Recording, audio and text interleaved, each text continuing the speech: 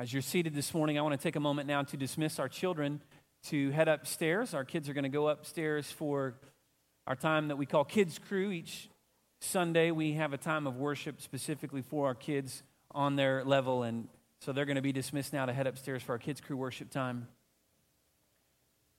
I want to invite you to take your Bibles, if you would, and turn to Galatians chapter 5 this morning. We'll be finishing out Galatians chapter 5 in our time together, looking at the remainder of this chapter together. Yes.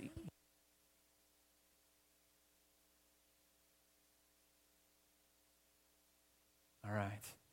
Galatians chapter 5 this morning, we're going to look at this word as we finish the second half of Galatians chapter 5, our study. We're calling this the heart of the gospel, our study through the book of Galatians, because we find essentially the heartbeat, the most essential elements of the gospel message presented to us in the book of Galatians again and again. And so this passage that we will study this morning, beginning in verse 16, working our way through verse 25, Galatians chapter 5, contains for us some very significant teaching on not only the gospel itself, but then the work of transformation that takes place in our lives by the power of God's Holy Spirit once we have surrendered our lives to this gospel message. And so I want to invite you to read with me Galatians chapter 5, beginning in verse 16. I'm going to read through verse 25. You can follow along in your Bible. The words will be on the screens as well as we read this text this morning. Paul writes, "But I say, walk by the Spirit, and you will not gratify the desires of the flesh. For the desires of the flesh are against the Spirit, and the desires of the Spirit are against the flesh. For these are opposed to each other, to keep you from doing the things that you want to do. But if you are led by the Spirit, you're not under the law. Now the works of the flesh are evident: sexual immorality, impurity, sensuality, idolatry, sorcery, enmity, strife, jealousy, fits of anger, rivalries, dissensions, divisions, envy, drunkenness, orgies, and things like these. I warn you, as I warned you before, that those who do such things will not inherit the kingdom of God. But the fruit of the Spirit is love, joy, peace, patience, kindness, goodness, faithfulness, gentleness, self-control. Against such things there is no law. And those who belong to Christ Jesus have crucified the flesh with its passions and its desires. And if we live by the Spirit, let us also keep in step with the Spirit." And so this morning we want to look at this passage and we want to study how we are to live in response to the Holy Spirit and His work in our lives. And so on the back of your worship guide that you received when you came in this morning, there's a place for you to follow along and take notes as we work our way through this text. In fact, we've designed it so that there are some blanks for you to fill in that you can keep up as we go through this. The first point I want us to see in this text this morning is that those who have responded by faith to the gospel are empowered by the Holy Spirit to walk by the Spirit. And so in this very passage, the very first thing essentially that Paul writes, "But I say, walk by the Spirit." We're going to look at what it means for us to walk by the Spirit this morning, that we would understand how it is that we walk by the Spirit as we are led by God. But as we look to understand what this means, it's essential that we understand that only those who have responded by faith to the gospel, only those who have received the indwelling of the Holy Spirit can then in turn walk by the Spirit. And so if we're going to walk by the Spirit, if we're going to be led by God's Holy Spirit, it stands to reason, of course, that we need to have the Holy Spirit. And so the Holy Spirit will enable us to live by the Spirit. In fact, not only will the Holy Spirit enable us, not only will the Holy Spirit empower us, but literally walking by the Spirit, as we're going to see, walking by the Spirit is really a work that happens as we look to surrender our lives and follow the direction of the Holy Spirit. That's what Paul means here. And so let's dig deeper here, this idea of what it means for us to walk by the Spirit. In this passage, several different points in this passage, Paul gives us instructions about the leadership of the Holy Spirit and how we are to follow this leadership of the Holy Spirit, okay? In verse 16, we've already seen that he says that we would walk by the Spirit. In verse 18, he mentions that if you are led by the Spirit, you're not under the law. He also says in verse 24 that those who belong to Christ have crucified the flesh with its passions and desires, meaning that those that he's speaking of here who produce the fruit of the Spirit are those who belong to Christ, those who have surrendered to the lordship of Christ. And then in verse 25, he says, if we live by the Spirit, let us also keep in step with the Spirit. And so from beginning to end of this passage of this text, we see that the work of the Holy Spirit is essentially a work that God does in the life of the believer. We're talking about believers here, those who have responded by faith to Christ. In Galatians chapter 2, we studied the work of justification. And if you remember, if you have been here as we've worked our way through this has been actually several weeks ago now, but as we were working in Galatians chapter 2 and working our way through Galatians chapter 2, I taught and I reminded you, or I taught you at the time, I want to remind you of it now, but I taught at the time of the significance of justification in Paul's reasoning and his arguments, his understanding that he's teaching in Galatians. And so thumb back with me to Galatians chapter 2. I want you to look back at the particular text that I was talking about. This is in Galatians chapter 2, and I want you to go to verse 14, verse 15. We're kind of picking it up in context here, right? We understand that we're picking this up in the context, and I don't have time to go back through all of this context. I would tell you that if you'd like to go back, if you've missed any of these sermons, they're all available on our website, that you can go back and listen to them on our website as well. But in verse 14 of chapter 2, Paul is writing about when he came to the Galatians, he told them these stories, and now he's reminding them of this incident that happened with Peter, and this didn't happen in their midst, but he's using it as a teaching point to remind them in verse 14 of what had happened and how that we are all, both Jews and Gentiles alike, that we are all called to live in the grace that God provides, that we are justified by grace alone, and it's not anything to do with our works, so they didn't need to follow the law the way that the Jews did because they were justified by grace through faith. Verse 14 is really on the back end of that argument, if you will, of what he's teaching them. And then in verse 15, he writes this, that we ourselves are Jews by birth and not Gentile sinners. Verse 16, yet we know that a person is not justified by works of the law, but through faith in Jesus Christ.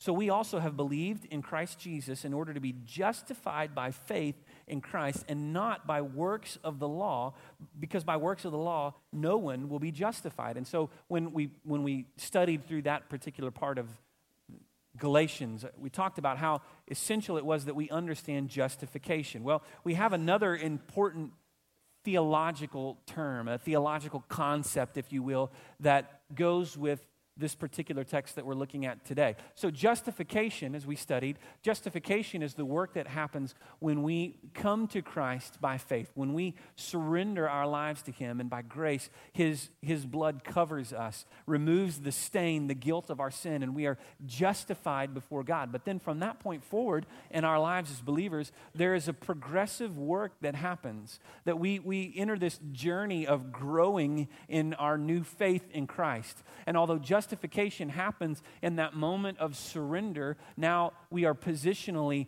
justified before God, meaning that we stand before Him covered by the grace, by the blood of Christ. Now begins the work of sanctification. That's the theological term that we tag to this.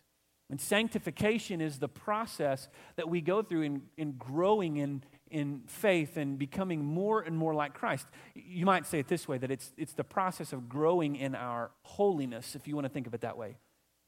To be sanctified means that we would be set apart. It's the concept of becoming more Christ-like, more holy in the way that we live. And what Paul is telling us here is that this process of being sanctified is the work of the Holy Spirit in the life of the believer. And so the Holy Spirit works in our lives, empowering us, enabling us to obey, sanctifying us. In Romans chapter 8, verse 14, Paul writes to the Romans that all who are led by the Spirit of God are sons of God. So if we are led by the Spirit of God, which is what he's telling us to do even in this very passage in Galatians, look in chapter 5, verse 18, right, that we would be led by the Spirit.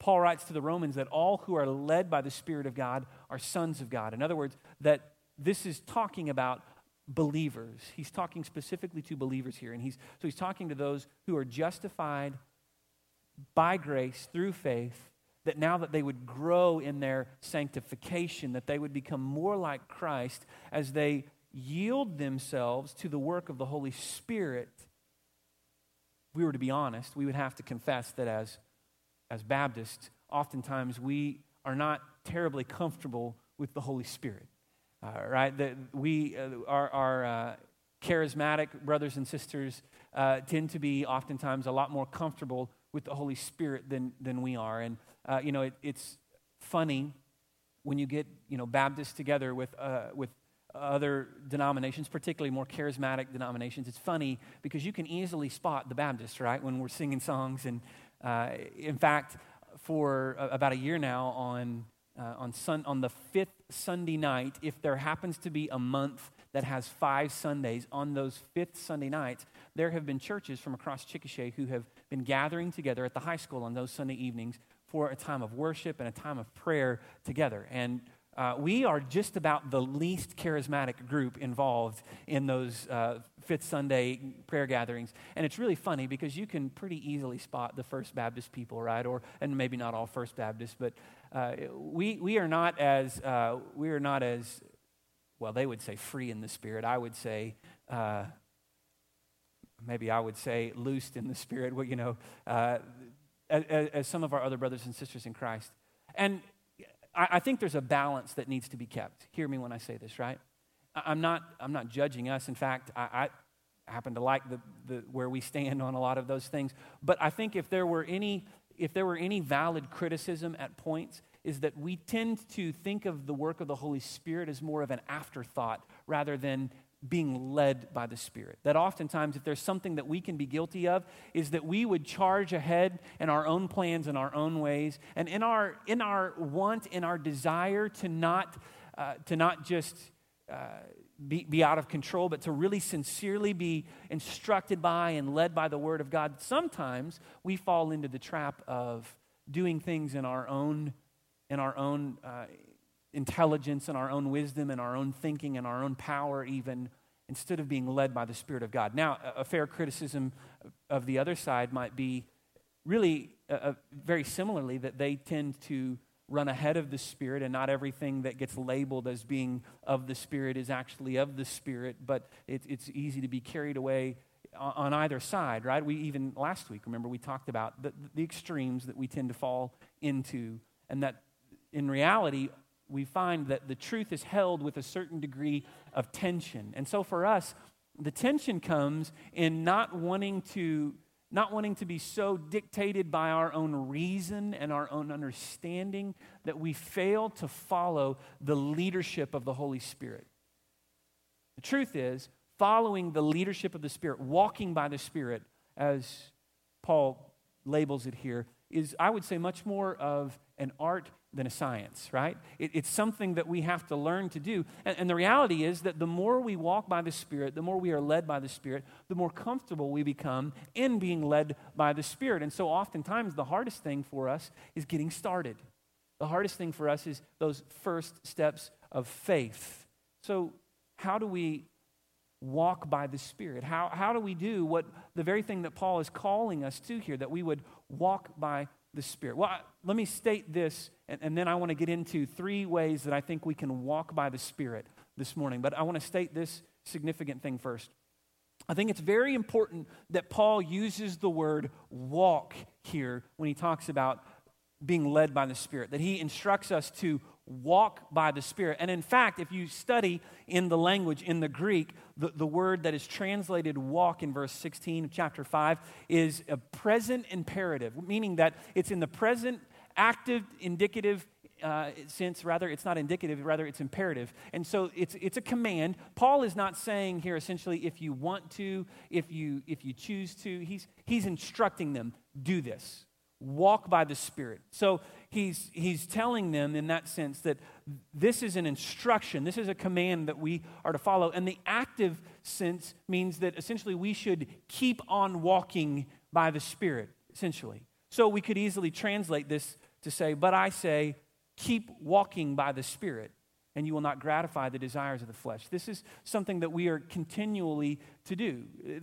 There isn't a one-time moment where we look back and we say, listen, I made a decision, and now I walk by the Spirit. No, it's a continual process in our lives of surrendering to the control, the leadership of the Holy Spirit. It's a continual process in our lives of being led by God rather than just going on our own and being led by our own desires and our own choices. And even last week, I talked about the fact that when we understand God's work in our lives, that the freedom that we have, really what we see is that God doesn't release us to our desires. Really, in reality, He rescues us from our desires by calling us to something that's much greater than our desires.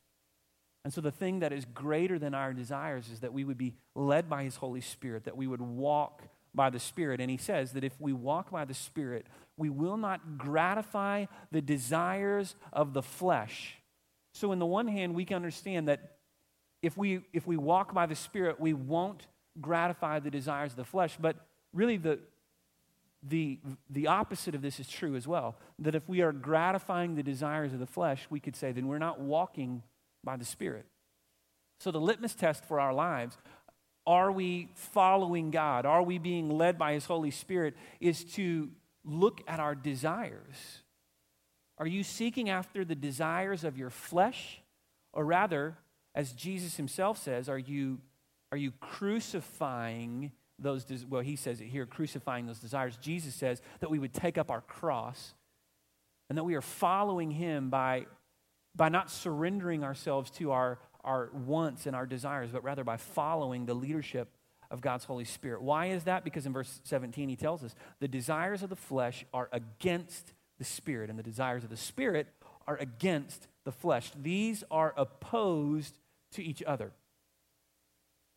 So let's just say it very plainly. Anyone who would seek to gratify the desires of their flesh will not, cannot please God. That's exactly what Paul says in Romans chapter 8. That if we are living to gratify those desires of the flesh, that it is impossible for us to please God. If we desire to please God, we must be led by His Holy Spirit. We must walk by the Spirit. There's a continual action that takes place there. We keep on walking by the Spirit. And so three things that I want to look at this morning that we see in our lives when we walk by the Spirit. When we are being led by God's Holy Spirit, there are these evidences, if you will, in our lives. And the first one is this: when you walk by the Spirit, you will pursue holiness over happiness. You will pursue holiness over happiness. When he talks here about satisfying the desires of the flesh, those are the things that make us happy, the things that we want, right? And we know that really at the very root level, sin is us seeking our desires. Sin comes because we want what we want, and so we seek after those things that we want rather than seeking to crucify those desires, that we would be led by God's Holy Spirit. And so in our lives, when we as he writes here in verse 24, as we crucify the flesh with its passions and desires, as we surrender to God's Holy Spirit rather than giving in to those desires, we'll find that we pursue holiness over happiness. In fact, I think one of the greatest mistakes that is made so often in the lives of believers today, and one of the purest signs of false teaching that we find, is when we elevate our happiness above our holiness. You can just look to our culture, and there are so many examples that abound in culture today of instances where people would say, well, God wants me to be happy. He's made me this way. He's given me these desires. I have these desires. I was born with this drive or these desires, and God just wants me to be happy. And the reality is that is a lie. God doesn't want you to be happy. He wants you to be holy, because God knows that if you will be holy, then you will have joy and you will be satisfied. And so God wants you to be satisfied, and He's willing to sacrifice your happiness that He might bring about your ultimate satisfaction. But one of the purest signs of false teaching is when we elevate the idea of our happiness, when we place our wants and our desires over the clear teaching of the Word of God, believing that, well, God wants me to be happy. God loves me, and He just wants me to know His love. Listen, God does love you infinitely, and He wants you to know His perfect love for your life. But His perfect love intends to rescue you from your sinful, fallen, selfish wants, that He might give you something that will outlive and outlast the desires of your heart. And that is your holiness, not just your happiness. And so, true, the desires of your flesh may make you happy for a season, but they will never satisfy you. In fact, all we have to do is look at the very same world around us that preaches to us, that elevates the role of our happiness, to find the end result of that kind of lifestyle, that kind of teaching, right? All we have to do is look at example after example of people who surrender themselves to their wants and their desires, only to find that they are never more empty and never more lonely and more isolated than when they are living fully in that self-gratification of desire.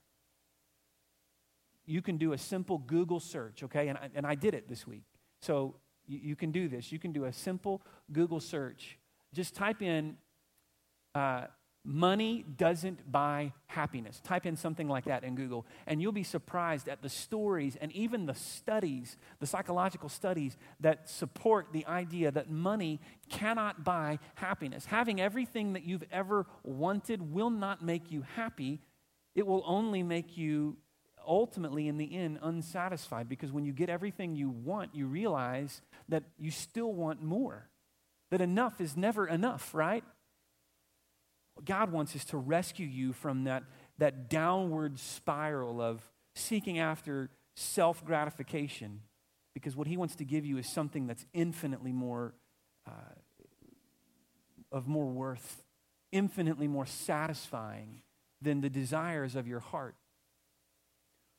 So walking in the Spirit may not always lead you to be happy, but it will always, always satisfy. If you walk by the Spirit, quite honestly, I just promise you, if you walk by the Spirit, there will be times when you are unhappy, because sometimes what God wants for us is not what we want. In fact, oftentimes what God wants for us is not what we want. But even in the midst of that, there will be an abiding peace and a joy that will leave you satisfied every time. In fact, I have never met anyone who surrendered their life completely and fully to the work of God who looked back and said, it wasn't worth it. There were sacrifices along the way. There were choices that had to be made, and I regret that. But I've known a lot of people who have given themselves fully to the desires of their heart who would say it was empty. It was meaningless. Speaking of being, unhappy but satisfied, think of it this way. There are lots of examples, even small examples that we can think of in our lives, of times when we are unhappy but satisfied, right? Anybody love working out? Anybody just love to, you just love working out? No? A lot of us don't, right? But we do it anyway because we know at the end of the day that it's worth it, right? In fact, there are a lot of times that I have to talk myself into working out or going for a run or something like that. And I never regret it afterward. In fact, I always feel better and I always feel good afterward. But there are a lot of times, you're a mile or two into a run or something, and I'm thinking, this is terrible. I hate this. This hurts. This is painful, right? There are a lot of things that we do in life that are not fun in the moment, but we do them because we know that there is a payoff for this, right? Think about your career. Think about your education. Think about the way that you spend your money. Think about the choices you make in raising your children. There are a lot of things that we do that may not make us happy at the moment, that may seem like a lot of hard work and a lot of pain in the moment, but we do it because we understand that there is a payoff that is worth it in the end. The very same thing is true when it comes to following Christ. Sometimes, well, oftentimes, can I say that? We may have to sacrifice our happiness for our holiness, but it is always worth it. So when we walk by the Spirit, you'll pursue holiness over happiness. This is exactly what he says in the text here, by the way, when he talks about how the desires of the flesh are against the desires of the Spirit to keep you from doing what you don't want to do. If you follow the desires of the flesh, you cannot grow in holiness. Next, we see this, that when you walk by the Spirit, your life will demonstrate the fruit of the Spirit. Verse 22 and 23, he give us the fruit of the Spirit. And I'm not going to go through the fruit of the Spirit and spend a lot of time recounting each one of these, because the truth is, I can make a sermon of each and every one of these fruit of the Spirit. But I do want to say a few things about them. First of all, notice that it's the fruit of the Spirit, not the fruits of the Spirit. That we don't get to pick and choose. We don't say, well, I want this, and I want this, and I want this, but not so much, give me some joy, give me some peace, give me some goodness, but, self-control, I don't really want that, patience, that's no fun, right? Faithfulness, I don't know about that. These are a package deal. These are the fruit of the Spirit. Also, it's important that we notice that these are the fruit of the Spirit, not the fruit of you and I. This doesn't come naturally to us. Love, joy, peace, patience, kindness, goodness, faithfulness, gentleness, self-control. These are not natural things that we abound in, right? These are not character qualities that we're all born with. This is the work of God's Holy Spirit in us, changing us, transforming us from the inside out. And so this is a product of the work of the Spirit in our life. This is a product of His sanctifying work in making us holy, in making us more like Christ. And this is not something that we do on our own. And the reality is that if we seek after the desires of our flesh, then we will not abound, we will not grow in the fruit of the Spirit. Instead, our life will look more like the list of things here. He mentions in verse 19 that the works of the flesh are evident. And there are so many of them. Again, I don't have the time today to go through them one by one. Equally, each of these could be a sermon as well, what the Scripture teaches about how we should avoid these things. But what Paul is saying is this: there are the works of the flesh and there is the fruit of the Spirit.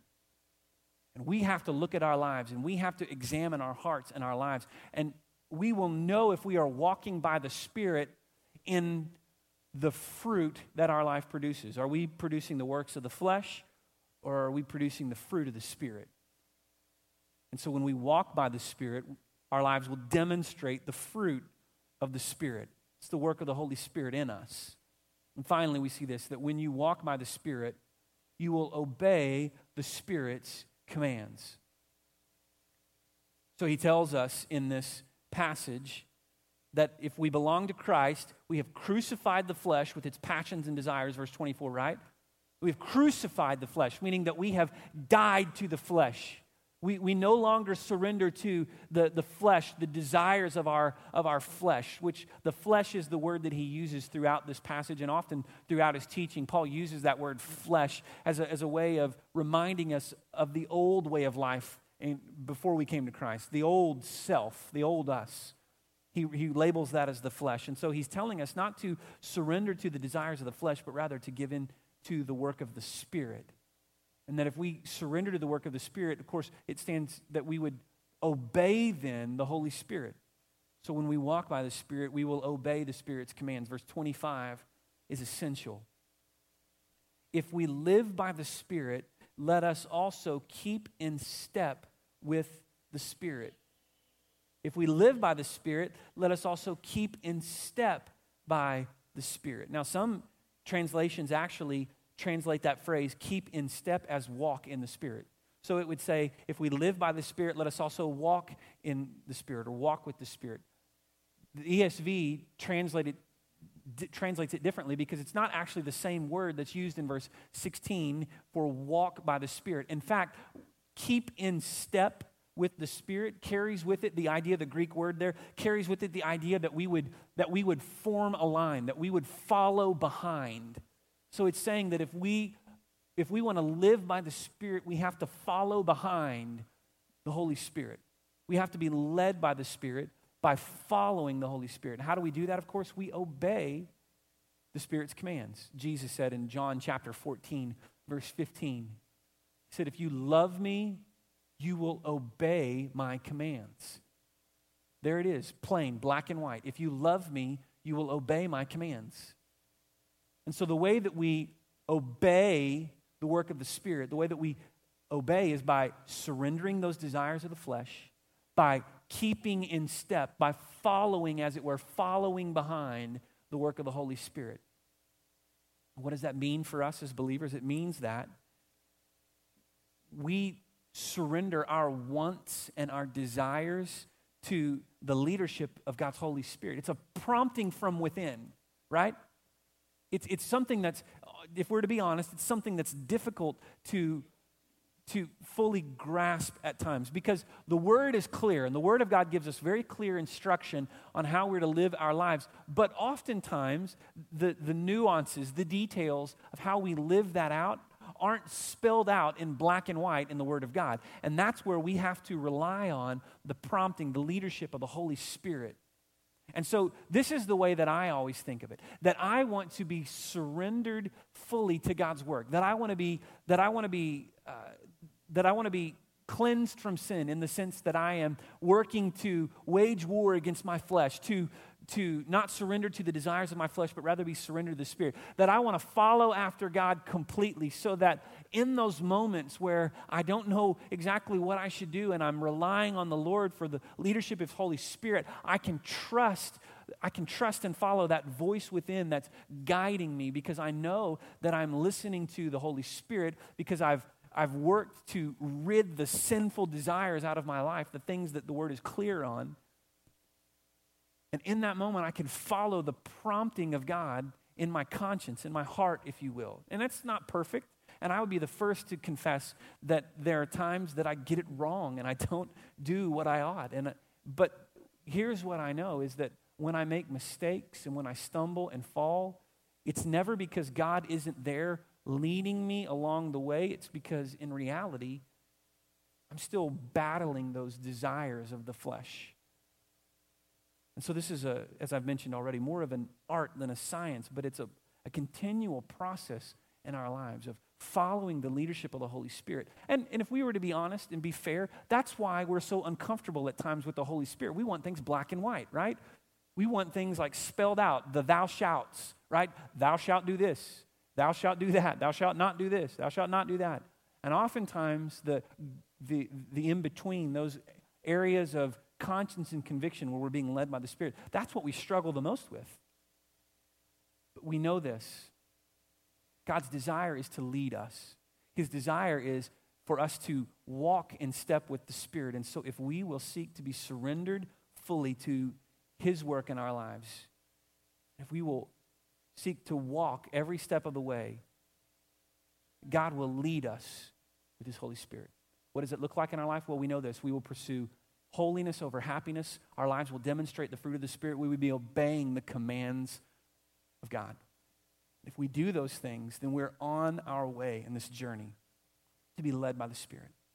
And so as we prepare for a time of response, a time of invitation this morning, this is going to be a time where we can take all of this now and we can put it into practice by going to God and asking that He would lead us, that He would shape our hearts to desire the things of the Spirit, that He would convict us of sin in our lives, that we might surrender and that we might repent of those sins and turn instead to follow Him and His direction in our lives. And so this time of response this morning is for all of us.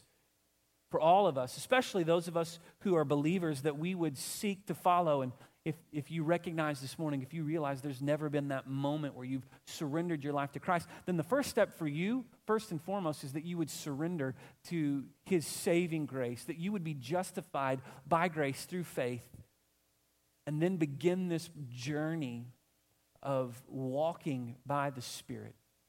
So in just a moment, we'll have a time of response where our staff will be here at the front. We'll sing a song of invitation together, and as we do that, we want to invite you. You can come and pray here at our altar this morning. You can come speak with one of our staff. Let us pray with you. Let us encourage you. If you're ready to surrender your life to Christ today, or if you're ready to take that next step, whatever that may be in your journey with Christ, then come speak with our staff this morning. Let us equip you and encourage you along the way. But in whatever way God is leading you, I want to challenge you with this morning, that you would not hold on to the ways of the flesh, that you would not buy that lie that just says, well, I'll do it later. I don't want everybody to watch. I don't want everybody to see. I'm a little uncomfortable with that. Rather, that you would set aside every hindrance, everything that would keep you from following Christ, that you would be surrendered fully to Him. Would you pray with me now? Lord, we ask that your Holy Spirit would do a work in our hearts and our lives in this place this morning, God. A work that is not of us, a work that is not of our own devising, or even of our own power, or beyond that, God, even our own ability to take credit or to claim it, but rather that we would be led by your Holy Spirit, that you would have freedom. Lord, lead us to walk in that freedom that you call us to, that we might be fully surrendered to you, that we might experience your power at work in us as we walk by your Spirit.